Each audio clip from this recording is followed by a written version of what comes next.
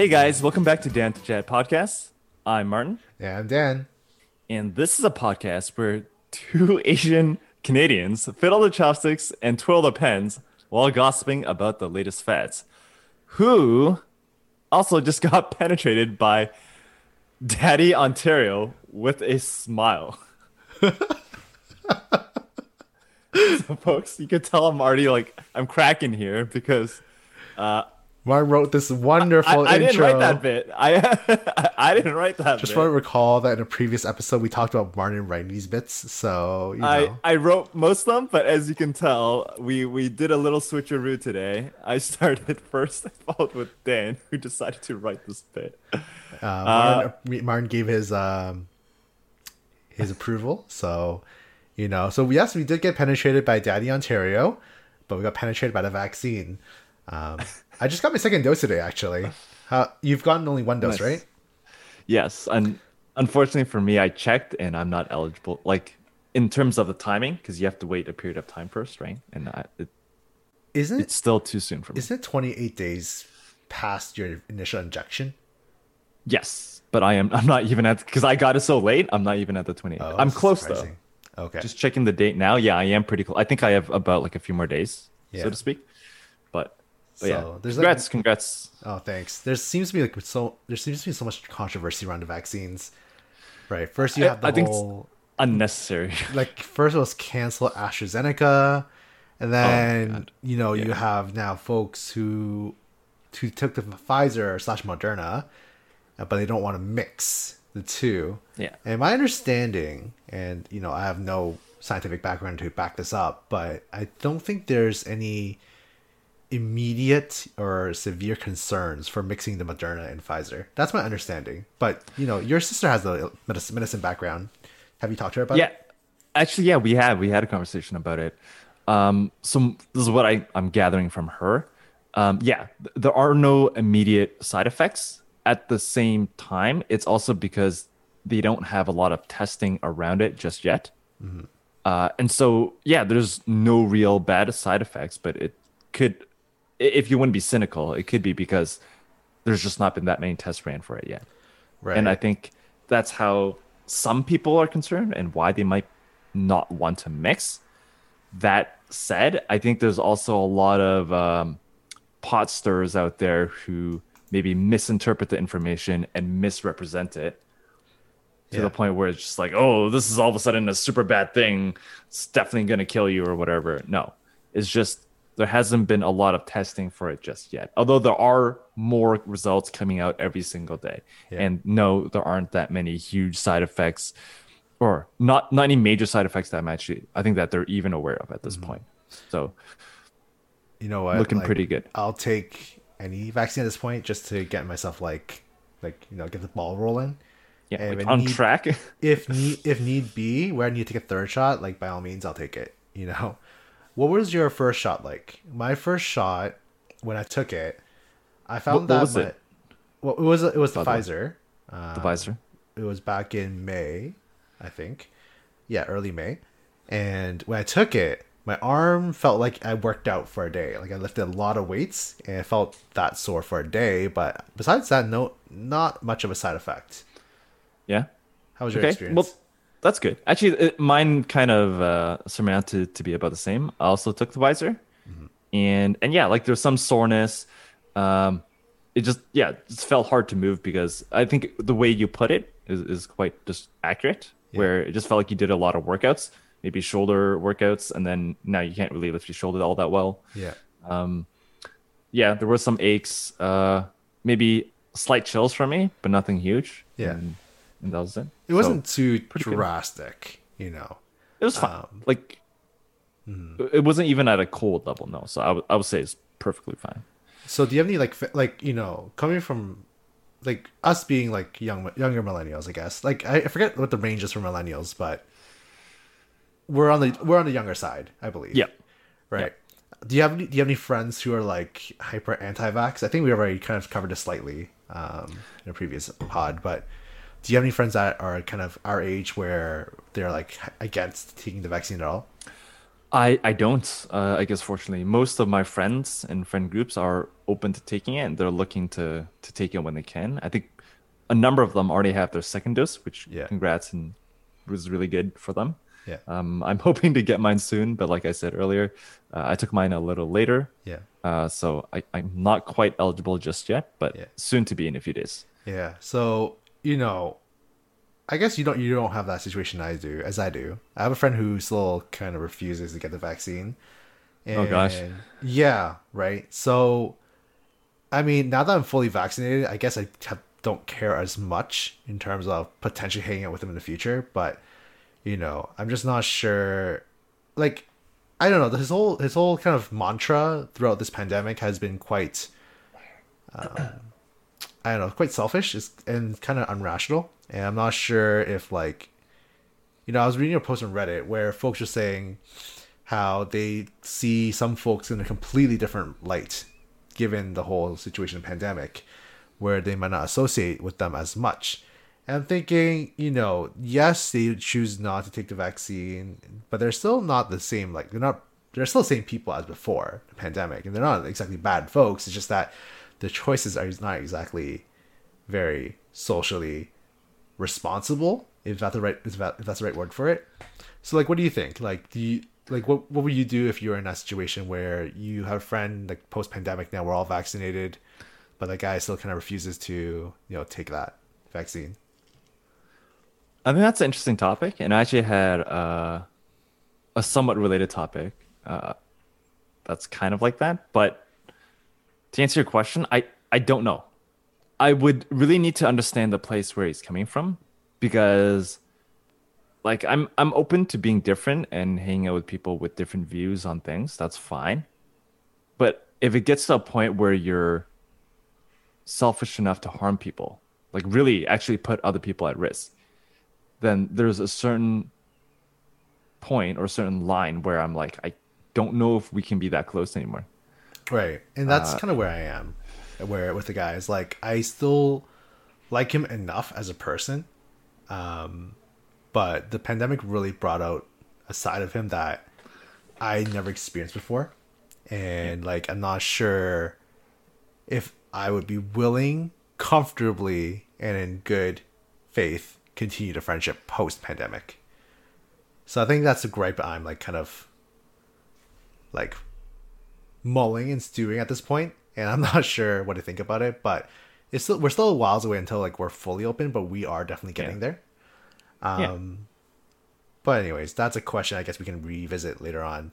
Yeah. When I went to the clinic today, it was like, actually at a community center, and Uh-huh. I'm not sure how folks are doing it around the world, but we in Toronto, anyways, we just opened a bunch of community centers, convention centers, and we transformed them into makeshift COVID sites. And it's overall COVID vaccination sites. exactly. Not COVID sites. Sorry, COVID vaccination sites. You're right. I must say, like, I've never seen the health system so efficient in my life. You know, we always say, "Oh, Canada is so amazing, free healthcare." You're right. You're absolutely correct. But if you knock on wood, have to go into a hospital, you end up waiting hours for treatment, Yeah. and it's not a fun time. But I must say the whole COVID system, the rollout has been really efficient. I walked in, here's go to Center A, Center B. I was in and out in like 40 minutes. What was your experience like? Yeah. For my first dose, it was very similar. No wait time. Yeah, basically no wait time. I walked right in. Showed him my health card and whatever, all that stuff that's necessary. Walked to. So there was a gym. I also took it at a community center that had a gym, and so the gymnasium was kind of set up with different stations. And so they just pointed me, "Oh, you go here." I just went up, got it, sat there for my 10 to 15 minutes or whatever. Yeah. And then I left. So definitely no crowds. Everything was very spaced out. No lines and no waits. Now, granted, I don't know if just because. So I took on a weekend too, actually, a weekend, and I think around 4 o'clock. So you'd imagine it might be busier around that time because it is a weekend, but it was fine. Not that many people, and And yeah, so I think it was my experience was pretty positive. Something I did notice when I was at the clinic for the vaccination site was that as I walked in, I was on a board on my left side, a huge board, and they were advertising in this site, in this clinic, we have these languages available, and they had like 15 languages across the board. You know, you have Cantonese, Mandarin, Punjabi, Italian, Portuguese, etc. I don't know if Portuguese is a language. Portuguese is a language. Yeah, sorry, folks. You're gonna offend all our Portuguese. Like, look, we probably lost all of maybe one listener. We're down from like 12 to 11 now. Thanks, Dan. Our one Wow. Portuguese fan. You think all our viewers are bots, anyways? Maybe there was one actual Portuguese listener, or maybe half Portuguese listener Yeah. in Canada that got offended, and now they left us. Yeah. So, anyways, looking at the board, I thought it was interesting because it was written all in English. So I'm like, if for myself, I'm like, this is a great initiative. You are catering to a diverse like groups and communities. But if I need that service in the first place, chances are I'm not going to be able to read that board. Nope. You know, So- I thought like Service design gone wrong. that's what I want to ask you in terms of UX, the user experience. I'm like, that doesn't seem Yeah. very accessible to No. like great initiative, great intention, but I can't read that board if I did not speak English or read English. Absolutely. Yeah, that's execution gone wrong. I'm betting that they definitely didn't hire a service designer to take a look and think this through. They kind of, my guess is that just kind of haphazardly put things together. Like, yeah, let's just put a poster up for this great initiative, but didn't really think it through. Because you're absolutely right. How do you expect all these folks who might require assistance in a different language to read a fully English poster? Yeah. It was like a whiteboard too, so like they could have like written. Oh, it's not even a poster; it's on a whiteboard. Yeah, it's like Okay. it was a massive whiteboard. I'm like, how could I have made this design better? And I was thinking maybe just write the language in its native kind of like Yes. characterization. That's it, really. They need to be able to. These folks need to be able to read it in their own languages. So just have, and it might not be the prettiest thing, Yeah, but just have like short descriptions in each of the languages, so that at least people can understand it. like it doesn't even have to be very comprehensive, right? Then maybe the argument is, oh, we can't write full sentences or just like whiteboard. But I can't imagine the word speak and then insert language here taking up that much space on a board. You know, it might not be grammatically correct, but I'm just thinking in terms of like Chinese characterizations. It's literally 3 characters: speak Chinese. You know what I mean? And that's it. Yeah, yeah, or just list them out like anywhere, like so that people can at least get a hint, right? Yeah. But not pretty. Might not be the most pleasing or eye-catching poster, but as long as it gets the job done, then I think you can call that a success Yeah. versus whatever you saw. Yeah, right. I mean, I applaud the initiative, like you know, Yes. having that many interpreters available or people who could interpret it for clients on the fly is fantastic. But Yes. it's such a moot point when I, as a client who cannot read English, don't even know Yeah. this service exists. Absolutely. And actually, is when I went, there was an older gentleman in front of me who was in a wheelchair, and thank goodness he had his, I'm assuming, grandson or family member with him, Yeah. who spoke English because his English was not very good, and I think there was a time when his grandson might have been just finished parking the car or whatever. He was not with the senior at that time. And so I saw the person at the front speaking with him, and they obviously had a language barrier. And then finally, the grandson arrives, and they were able to sort things out. But I was just watching, and I'm like, should I help try to interpret? They were speaking Cantonese, and I so happened to knew Wow. Cantonese, Did you help them? but I didn't because I was getting my own things sorted out, You're a and then bad when I person. looked over, I paused. Yeah, maybe I should have jumped in. Maybe I should have, but grandson came soon afterwards, and it was fine. But yeah, like how do you expect folks? It's like, I mean, look, Markham is a pretty diverse neighborhood and region, or the GTA, I should say in general. You just offended all of our Toronto listeners. How Uh, dare you call it G?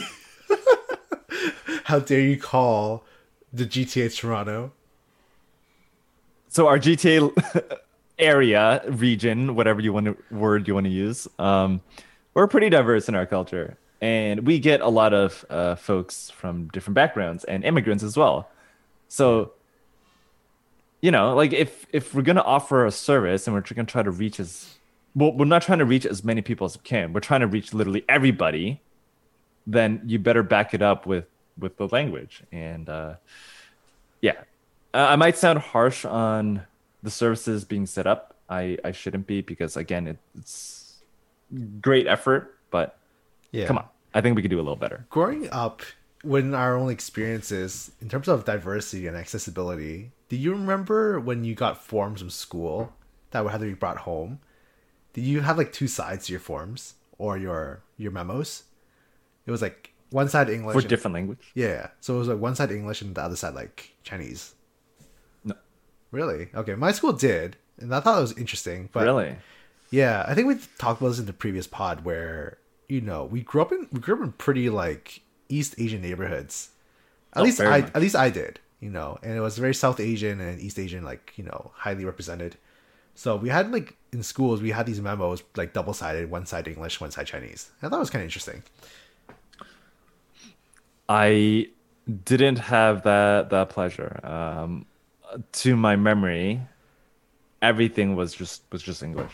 Are your parents able to read though? Yes, yeah, they are. Uh, so it was fine. Like we were okay. We didn't have any issues. But yeah, like I could definitely imagine some parents or some folks having challenges with the language. But anyways, on to our topic for today. So at the time of recording this podcast, it is the month of June, which is also Pride Month. It is Pride Month, where all the companies suddenly turn rainbow. Indeed. So, which leads to our topic for today, which is virtue signaling and cancel culture. And just start off with cancel culture, we did do a little bit of our own research, and according to a definitely official and super scientific article, Urban Dictionary. which shall not be named, cancel culture is a modern form of ostracism in which someone is thrust out of social or professional circles, whether it be online, on social media, or in person. And it's usually due to some action or behavior that is not socially acceptable. Yeah. So I think like cancel culture can be. I feel like it's so prevalent these days. Like it's in like every aspect of our lives. It is. And when we grew up, I feel like it was less so. I feel like folks got away with more. I'm just thinking back to Friends, for example. That show was like the hypest show during our time. Yeah. And there were definitely a lot of jokes that would not fly. All the gay jokes, that would definitely not fly in today. Pride Month, especially. So cancel culture. I like how you start off with back when we grew up. So first of all, we did not grow up in a environment or society where cancel culture existed, or at least not to the same level as today. Like I didn't know what cancel culture was. I think the first time I heard it was around the time of my undergraduate degree, which was I'm gonna say over 5 years ago now. That you heard it that early on. I this is not I've heard this I've is heard whispers. this is not a concept I've heard tossed around until like a year or two ago. This is very very recent for me. I think it definitely did have a big surge in the past 2 3 years, just simply because of what's going on the news, what's going on with in celebrity culture as well, and prominent figures who have said or done something that was not accepted. But just going back to the beginning a little bit, when I first heard about cancel culture, right? To me, it sounded very much like a positive thing. So if politician or celebrity X or director X, I think the first time I heard it was in association with kind of like the Me Too movement. And it was with a director whom apparently had sexually assaulted or harassed a lot of his employees, whether on movie sets or in other environment situations. And so he got publicly shamed for it when those women came out and told their stories and reported him. And I thought, wow, that's terrible that he was able to get away with so many things because of his status and his power, which he clearly abused. So, yeah, screw this guy. I hope he gets screwed. I hope he gets fired. I hope he gets shamed. I hope he loses his wealth and his job and all this stuff because he has ruined many, many lives. Yeah. And so I thought it was great. What about you, Dan? What was your kind of first initial take on it? Yeah, I'm just mulling on this now. And cancel culture for me is a kind of more recent phenomenon because there's platforms with a huge access, well, which has access to a huge audience, right? Snapchat, YouTube, Instagram, where you Social have medias. social medias with a huge followings, where you have millions and millions and millions of people following the same people, spreading the good word.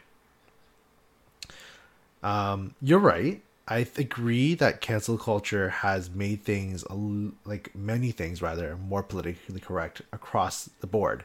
Whether it's in our education systems, our politicians, the way society runs, and even how content's created on YouTube and whatnot. I listen to different podcasts on my spare time, on my walks, YouTube channels, and this term like comes up from time and time again of cancel culture, where everyone is too scared of saying anything that's remotely controversial, because they're afraid of being canceled, in a sense that they will lose a huge, number of following. They get a huge backlash, Yep. right?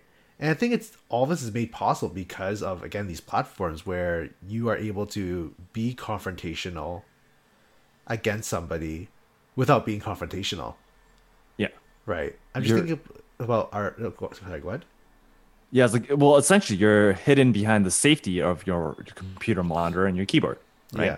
And I think that's a great point because while I did initially think that this was a good thing, that society can recognize and kind of depower or take the power away from these individuals who are doing these terrible things, as with just about everything, every good thing humanity gets its grubby little fingers on, we've abused it and we've turned it bad. And that just feeds directly into your point, where now everybody's afraid and people have taken it to what I think is another level, where I can't even say it's a positive thing anymore. I think there's like two sides of it, right? Like I think our perspective, again, we're like younger millennials, our perspective on it. So, our perspective is not representative of everybody's. And this is, again, part of the fact that I even have to say that is part of the whole like cancel culture movement, because what I'm saying does not necessarily represent everybody's, all communities. And that might offend somebody if I say something that does not resonate with somebody else, right? So I think cancel culture has done a lot of good, right? We've taken people who have been historically toxic, who have abused the power. We have made society safer for many people, right? There are huge upwards movements of, feminism, right? Speaking against toxic masculinity, right? Men are more free to be more emotional while still receiving a lot of backlash, certainly. But we're definitely seeing more acceptance of it. We're seeing queer culture becoming more accepted as well, right? During Pride Month, where it's become like kind of universally accepted that you have to be okay with it, or else you'd be canceled on the same coin, right? So I think cancel culture has done a lot of good to progress groups who have had their voices suppressed for many generations. So I think there's a lot of good that comes with cancel culture, because you've made society a lot safer for many groups of people. on the other end, I think because it's such a new movement, there's no clear boundaries, right, as to what should be considered canceled, what should not be canceled, right? We're seeing a lot of things that are misconstrued. You can't express your own opinion on anything without like scrutiny. And if you're gonna put something in public, you should be ready to be scrutinized. Even for ourselves who are putting our voices out there, I think I'm ready to be scrutinized. Not to say like, attack us, that's not what I'm saying, but I understand. I understand. Don't attack us, please. I understand. Don't that, actually attack us. But I understand like why it happens. But I think on that end, the negative side of cancel culture is that like we've become such a safe society, or not safe per se, but our mouths are so zipped that it feels like we're kind of rewinding a little bit. We are. I would agree with that. I think what was once used as a means to have suppressed voices heard, whether from, queer communities or from women who've been oppressed, we've taken that method, which is cancel culture, and we have turned it up so high that I use air quotes here, but normal and regular everyday folks are now walking on eggshells wherever they go and wherever they speak because they don't want to be canceled now. Mm-hmm. Right? I watched the YouTube video earlier this week, and I'm trying to even remember the details, but there was a guy making a joke about animals. It was a video game based video, but they were talking about a dumb animal on the show, and it was a chicken. They're like, wow, chickens are dumb. And then he pauses and he's like, wait, for all the animal lovers out there, I didn't really mean it, but am I going to get canceled for this because I called chickens dumb? Because like, and then he goes on about how the chicken's dumb. Yeah. And the fact that he even, like he said in as a joke, but like the fact that you need to worry about saying something like that is, I think, puts a question to my mind. Have we gone too far? Like, are we now super tight-lipped and have to walk on eggshells because the slightest thing we say could upset one group of people out there or another? Yeah, I think that's the whole thing in terms of that, right? You can't joke at all anymore. Society has to be serious 100% of the time in order to be politically correct, because part of joking is that there is some detriment to some group, right, that makes a joke, right?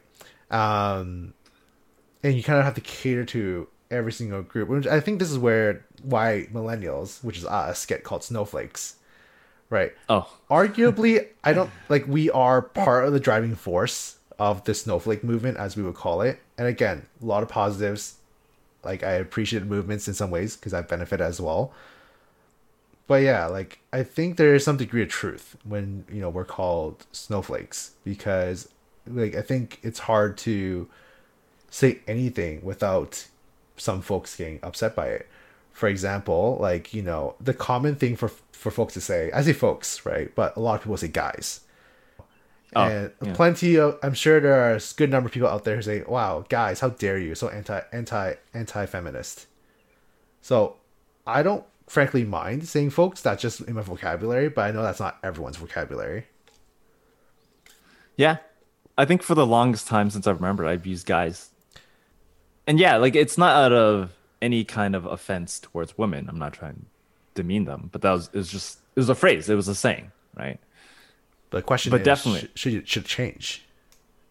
Like, now that we're more woke and that we need to be more inclusive,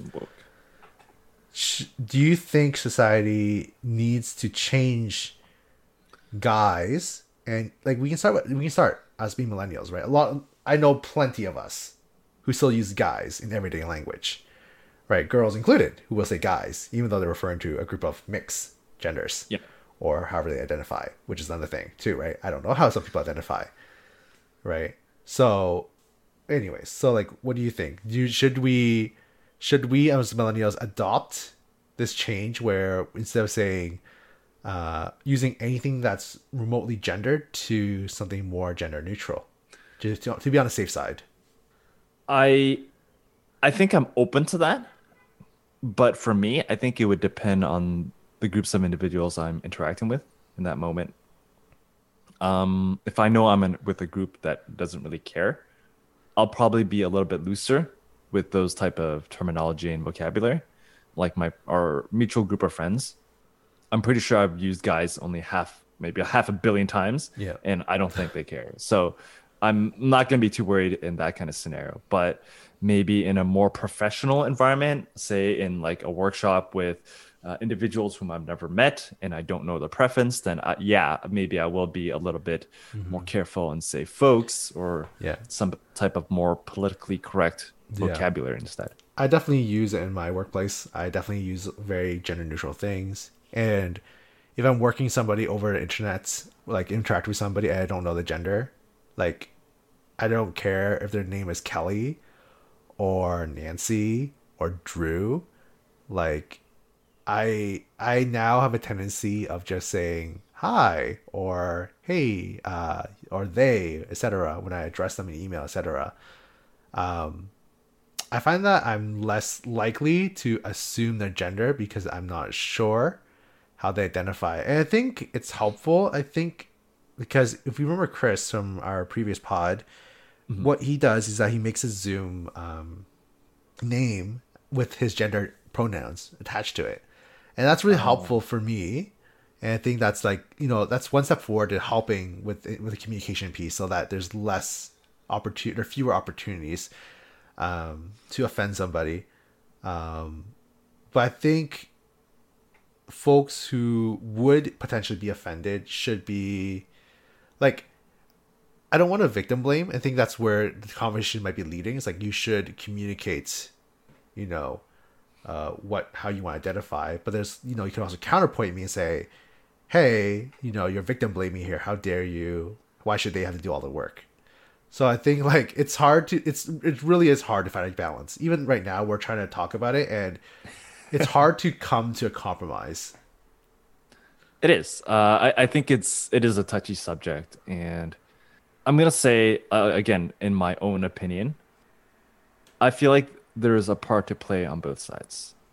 On one side, the person themselves or that group themselves could maybe point us in the right direction and maybe suggest your own pronoun, your preferred pronoun.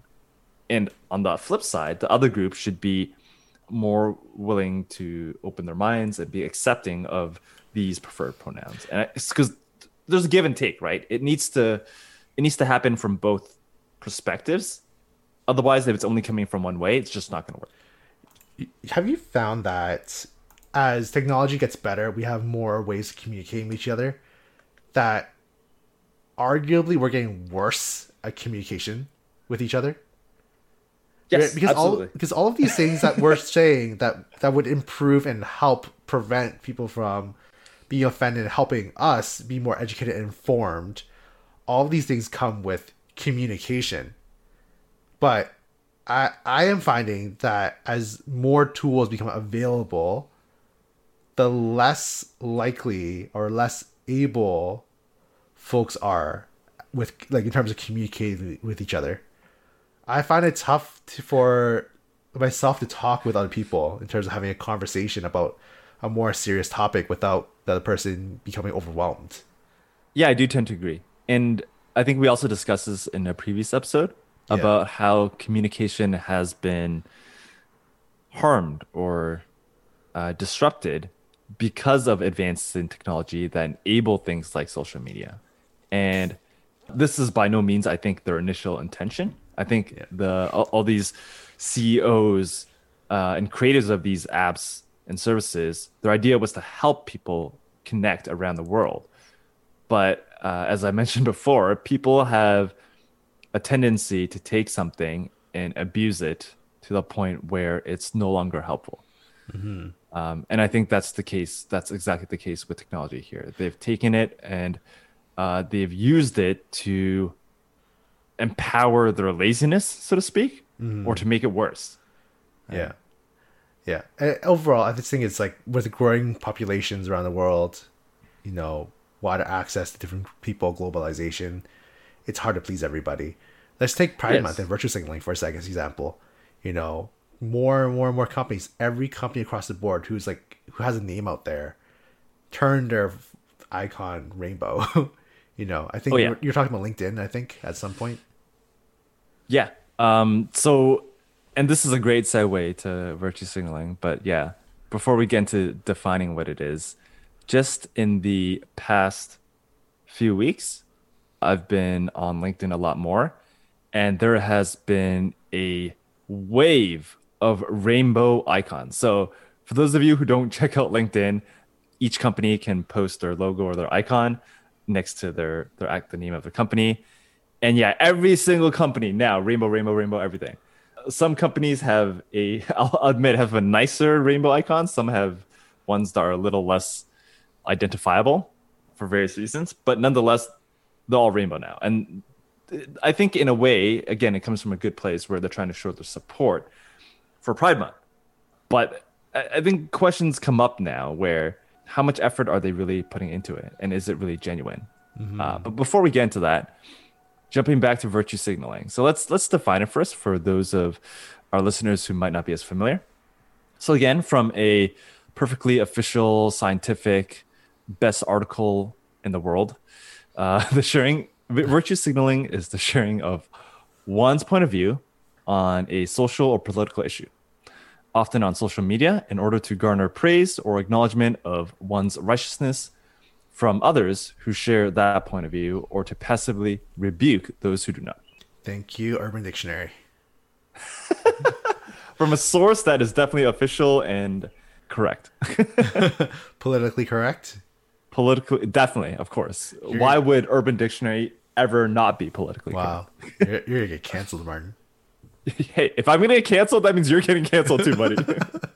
No, no. Okay. It's gonna be Dan's podcast from now on. What? No, no chance. No chance. Anyways. So virtue signaling. Yeah, so I think the problem with it is not so much every company's turning rainbow. I think we all agree, I think spreading the goodwill in terms of the queer community is great. I think what Yeah. is not so great is, are these companies profiting, capitalizing off of it because of the whole like movements, right? If they're donating charities, are they benefiting, I guess, right? Are they getting little bit, are they getting a tax break? Yes, you might have a rainbow flag, but are you doing more, right? Are you contributing to communities? Are you changing policies within your companies to be queer friendly?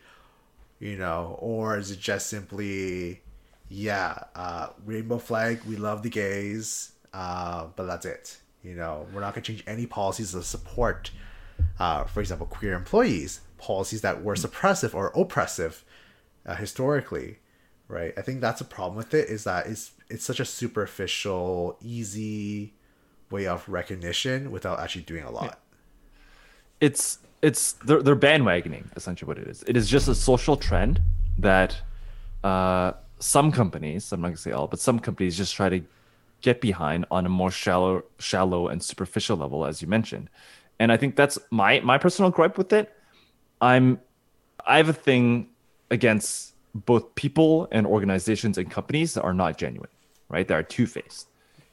And a lot of companies out there are great. They're actually taking active steps, creating these social programs to help improve, maybe gay communities, or have policies to help reverse or to detract from these past offenses and policies. So they're taking steps to improving their company, their culture, society in some way. And that's great. But there are others who simply just throw the rainbow on, and just pretend that they're supportive and they're great, but have really made no kind of effort or showing in some way to improve themselves. And so to me, that just screams like they're just jumping on a social trend to look good, right? They don't want to be the one that looks bad because you can get canceled, so you got to look good. Sorry, go ahead. I would say let's take an example of like Skittles, right? During Pride Month, all the Skittles turn white, right? They don't have they're purged of That's all very color, interesting. right? because their whole thing is that this month is not about us, it's about, Pride Month. So we're going to eliminate all color on our Skittles in order to acknowledge, Pride Month. What do you think? It's very interesting because I mean I think long before I identified the rainbow colors as a symbol for the queer and gay community, I remember Skittles, their slogan was "Taste the Rainbow" because they had all these different colors of candy, and that was it. So, but now you're simply just taking all your colors away for white. It's almost sending at least to my in my mind, it's almost sending the opposite message. When we take away all the rainbow, all that's left is white. Which like, what does that say? We're all white on the inside. Yeah, exactly, exactly, right. Which is, I don't think that's what they're going for, but I think is maybe a mismarketing in that sense. Yeah. But and I haven't done any kind of background research on the Skittles, or are they Nestle? Are they under Nestle? I have Anyways, no idea. go with it. I haven't done any background research on the company, right? So for all I know, maybe they are taking great steps and creating programs and other type of benefits for the community. But to from my knowledge, just changing your colors isn't saying that much, right? Especially if you change it all to white. To me, it sounds like they're just jumping on a bandwagon and they're just making a very surface level thing for, and it's essentially just a marketing campaign, really. They're Yeah. just taking advantage of Pride Month to market Skittles in yet another way to get hopefully to people to buy them. Yeah, I think like so there's one aspect, right? It's all for a lot of companies, brands, especially in the food industry, it becomes a marketing thing, a marketing opportunity to sell more product, Yeah. right? We spoke to someone before about Chipotle, right? So Chipotle is partnering this month with several notable drag queens such as Trixie Mattel. You don't know them, that's fine. So Trixie Mattel, Gamik, who is a trans drag queen, as well as Kimchi. They all have special bowls and burritos catered to them, where if you buy this product, this burrito or bowl, $1 will go to their charity of choice. And we've both spoken to somebody, and he was adamantly against Chipotle doing this because at the end of the day it lines their pockets because and it's a marketing ploy where it's like, oh yes, you're just encouraging people to buy more products, but it's not necessarily helping the community. My counter argument is that while they could literally just spend all the money and in a donation, a direct donation, I'm like, you know what? Like, this is $1 that probably wouldn't have made it to the community, even if it is lining the pockets of the corporation more during this month. I feel like, so like I'm gonna be honest here. I feel like every single corporation will not do a single thing. They will not lift a single thumb if it doesn't benefit them in some way.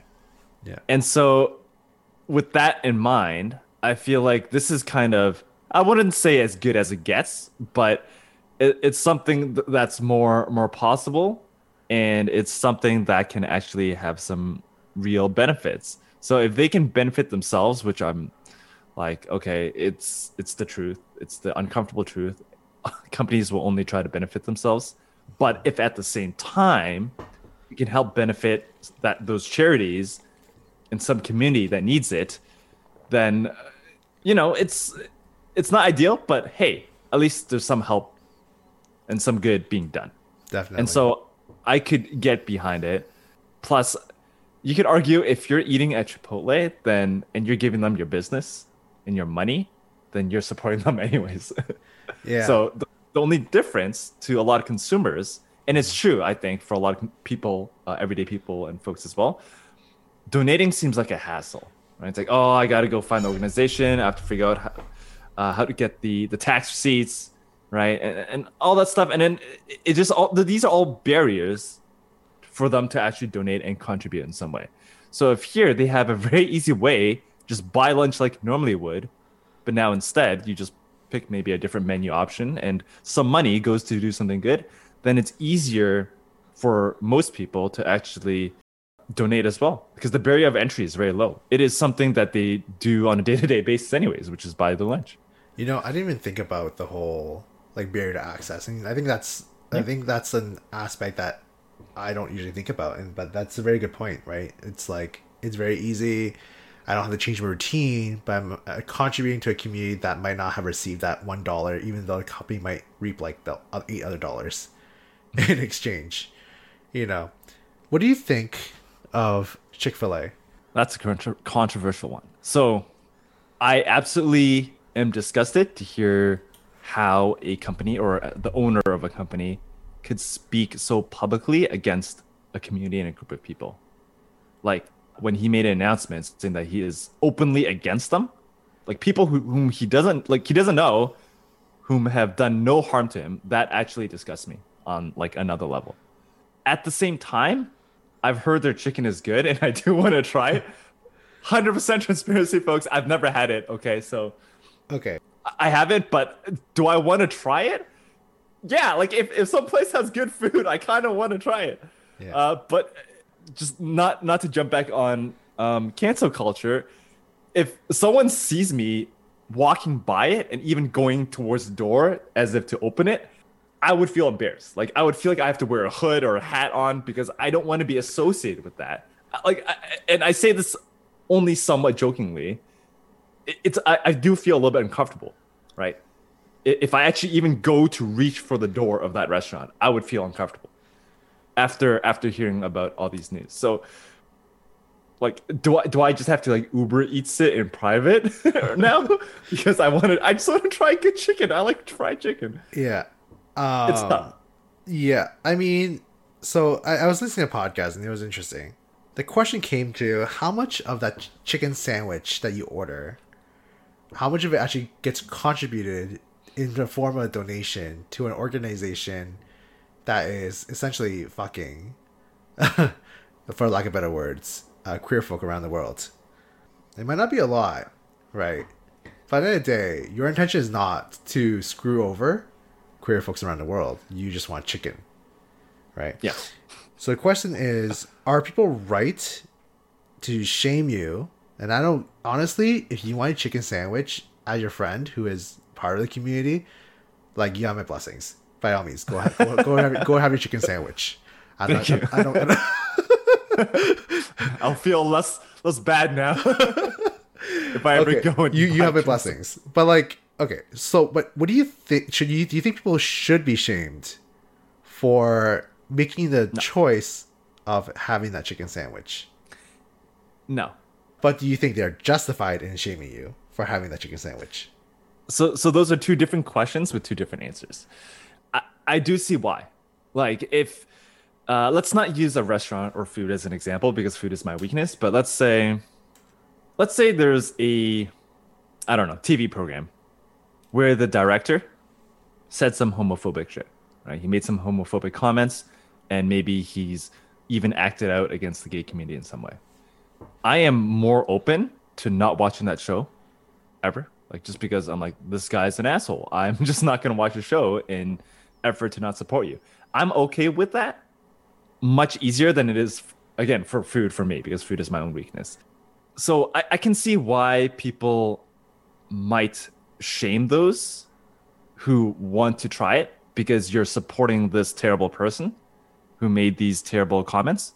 At the same time, I don't think it should be as harsh as it is, because at the end of the day, that individual who just wants to buy some food, they just want lunch and just want to try a good chicken sandwich. If they were not someone who's, acted out against the gay community, who's done, violent things or aggressive things, they've essentially done nothing wrong, they just want to get lunch, then maybe we can inform them of what's going on. But that's it. Like, you don't need to shame them for trying to buy lunch. I think that's my personal point of view. It's interesting that you bring up TV shows as a comparison. I think you're willing to abandon that particular show because there are better shows available. Yeah. I think you're less likely to abandon the chicken sandwich because there is no better alternative. Until I know. So if I tried it, right? And again, I haven't tried it, but if I tried it and I realized, you know what, Popeyes is just a ton better. Yeah. Then I can openly, wholeheartedly, 100% support abandoning Chick-fil-A. But I think for me, it's just the curiosity of like, oh, it could be a really good chicken sandwich, then I kind of want to try it. This is the thing. Like, I think I'll give everyone a pass to have Chick-fil-A once. It's like, Yeah. look, have the chicken sandwich, see if it's actually that amazing. Okay. And I think like if it's like, nah, it's okay, it's good, it's just okay, I can find a comparable sandwich elsewhere. Yeah. I think that's fair because then you can try, you tried it once and you said, okay, I tried it, I don't have to wonder anymore. Now I don't have to give it any more business. Yeah. Right. I think that's fair. Right. Just so you don't like deprive yourself of your chicken sandwich. Like I think just to be the devil's advocate of myself, Sure. like, do I really need a chicken sandwich from Chick-fil-A? Like, I can get a chicken sandwich from elsewhere. So I can. That's why I can see the argument from the opposite side. Yeah. But as a side note, have you tried it? No. I'm not like a big chicken person anyways, so like I think that's the thing for me, right? Similar to your cinema kind of reference. It's like it's there, it's available. It's just not something I have to consume. Right. I think anything we consume in terms of like food has a lot of repercussions. Like Chick-fil-A's for the gays. Think about like all you can eat sushi restaurants has like huge repercussions on like our aquatic life. You know what I mean? Like we're getting overfished like no tomorrow. Anything we consume on a level is like bad for environment. Yeah. And even just about like meat in general, right? Yeah. I have a number of friends who choose to be vegetarian because the production of meat is actually killing our planet. Like the amount of resources needed to raise a cow from like a baby calf to a full grown adult cow, Right. either milk it if it's like a milking cow or butcher it for meat, process that meat like in the factories or whatever, all that produced to huge amounts of waste Yeah. and usage of fossil fuels. Yeah. And so if you actually want to, contribute to the environment and the planet, stop eating meat is actually a viable option. Yeah. I think That's that's one of the best ways to have the smallest carbon footprint is by going vegan. yes. And Yes. like I think that's the thing with like Chick-fil-A and anything else. Like if you have the audacity to judge others and shame them publicly about what they're consuming, you better be ready to like reflect upon everything that you're consuming. Right? Yes, I am from the community. Yes, this might go against them because I'm saying I'm okay in Chick-fil-A, which I'm not. Right? I can see how it be construed that way. Yeah. Again, cancel culture a bit here. But like it's like you can judge if you want about Chick-fil-A. I don't blame you because I think there's a lot of hatred and a lot of reason why you want to feel that way. But I also challenge those folks to think about what everything else you're eating. If you're eating meat, you're contributing to a huge issue as well. If you're consuming sushi, you contribute a huge problem. Do you like eggs? Those chickens are shitting out those eggs. Like, it's not pleasant. So you better I think like if you're gonna judge others for their food choices, I challenge yourself first to challenge all of your food choices as well, right? Before you cancel somebody else. Don't be a hypocrite. Yeah, I think that's the biggest thing, right? And I think it's just with cancel culture in general. If I call, you have every right to shame me for something you disagree with. Counterpoint, if I call you out on your behavior because I don't think it's that great, don't take offense to it, right? Same thing. If you can throw it, you better be able to receive it as well. To the note of cancel culture, I know I'm pivoting the conversation. I know what you're supposed to, but It's okay. do you still plan on wearing your mask post fully vaccination? Yes. Me too. I think so. You first, and then I'll give my point on it. yeah, I think the mask. Well, first of all, I would think and hope that different cultures and societies around the world, besides East Asians, which already wear masks long They before do. That's right. Western Yes, they cultures do. did, but I would like to think that they have learned from this pandemic, Yeah. in that, hey, it's really easy to spread diseases around. Yeah. So maybe out of the considerate for those around you, if you have a cold and you still need to go to work or need to go to a highly crowded public place, wearing a mask might not be such a bad idea, Yeah. which I don't think it is. It was just simply not the norm here. But I think And I would hope again that people are more openly accepting of it now. It was So yes, it was I neat for will. the East Asian cultures because like they wear a mask whenever they're sick so that they don't spread disease. Yes. Is it interesting because like when you recall of your experience in like elementary school as like a young millennial, and I'm gonna keep bringing that up. You know, when I was sick, because you know my folks were hyper anti skipping schools. Like I don't care if you're going, if you have like a 100-degree fever, you're going to school. You're not missing a day of school. Hmm. You know, I'm not sure if your folks were like that, Oh yeah. but mine were like hyper anal about that. So like you know, I think in grade 7 or 8, I got so sick at one point that I just had to put my head down because I was just like I was so dizzy Yeah. that I couldn't really like function. And I think the teacher recognized that, and then she's just like, you know what, just like let him be. Yeah, Yeah. Maybe he should like take this one out. yeah. So like you know, it's and obviously in retrospect, like if I was my adult self in front of me, I'd probably put like a astronaut helmet on top of myself. You know, with a private like Seal it. Yeah. like aeration system. Like here's your private oxygen tank. Like don't breathe. Yeah. Do not spread your air and contaminate the other air. The other Seriously, kids. right? And like it's so interesting that in Western culture, like you know, you have kids like wiping their nose and their hands and like putting it on doors and slides Yeah. and monkey bars. And touching other kids, just Touching straight other up like hand and face. Yeah, I mean, there's not saying that you know, oh, if you know you want to get kids sick early so they build resistance, you know, rub a little dirt in that wound. Yeah, yeah, I've heard of that, but like, or you cannot. Like, Yeah, they'll get sick, but you don't need to purposely expose them. Like, I they're gonna wonder. expose I themselves. wonder if it's going to be a new norm where when kids get sick, we start to wear a mask. My guess is no. I don't think so. Once this is over, I don't think masks are going like for that reason. People are still going to wear masks, not because they're sick and I should probably wear that mask, but because back to cancel culture is that I don't want to be associated to being an anti-vaxxer. That's an interesting perspective. I would actually hope that schools, and we're picking on kids specifically because I think I'm not a parent myself, but I have cousins who are. And we all know that once your kid gets sick because they touched like half a billion other kids at school and one of them had a cold, then the parents get sick and then it just sucks for the whole family. Yeah. So, given that, I would hope schools are more encouraging, especially, like younger kids and kindergartners who don't know any better to actually wear a mask when they're not feeling well. So, would you say that schools be overstepping then?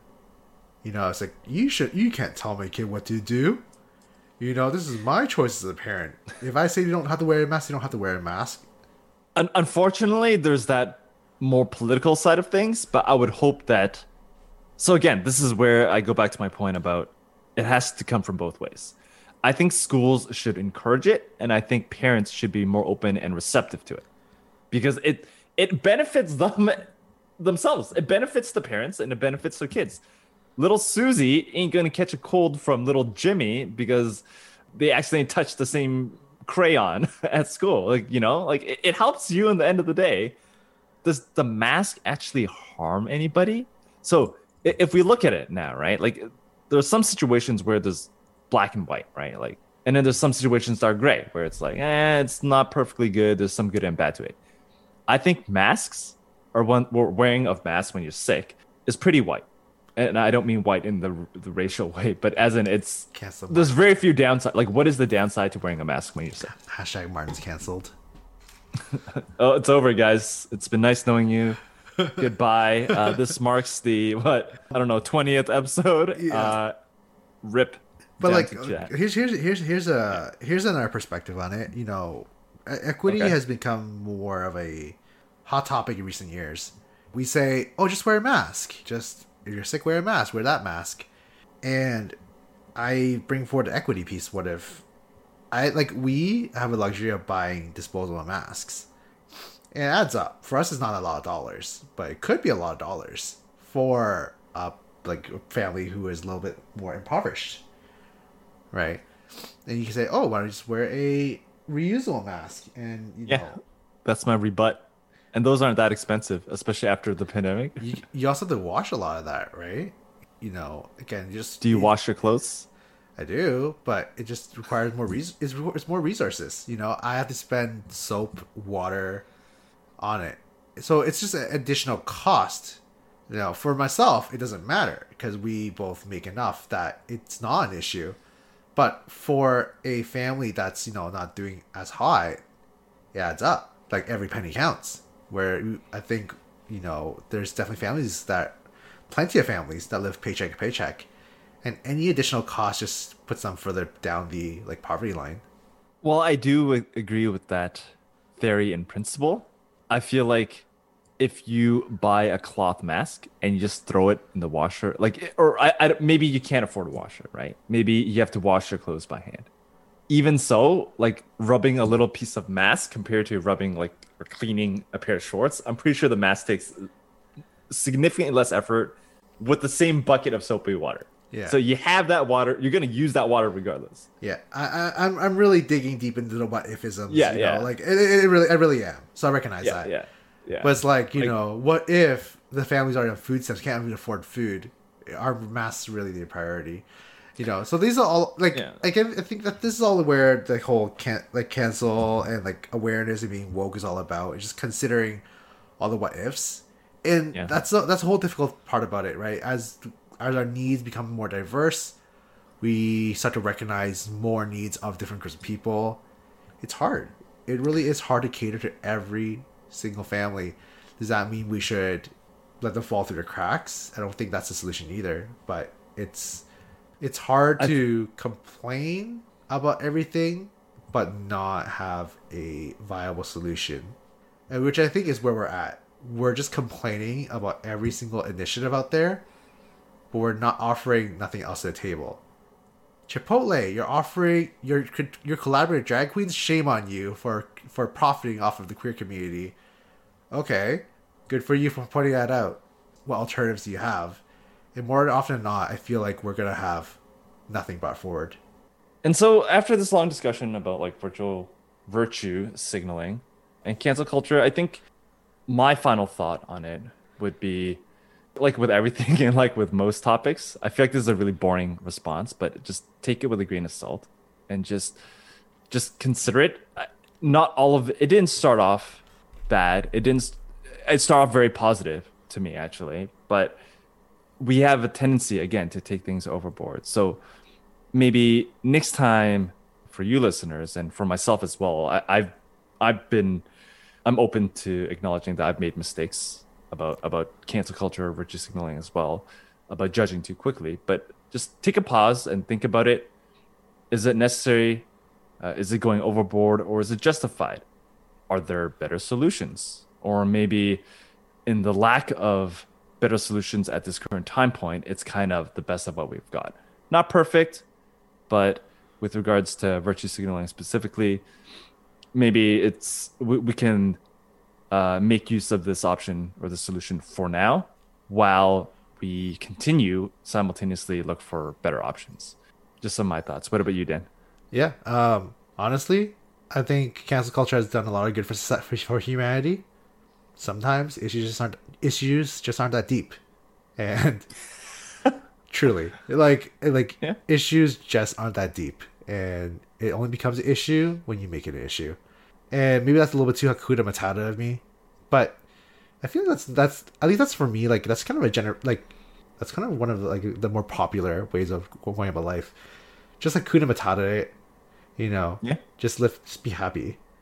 I think YOLO. yeah, truly. I think that's such a millennial thing, right? Just be happy and life is depressing. I don't think there's many. I think many millennials our age understand that life sucks at this point in time. Life is hard as it is.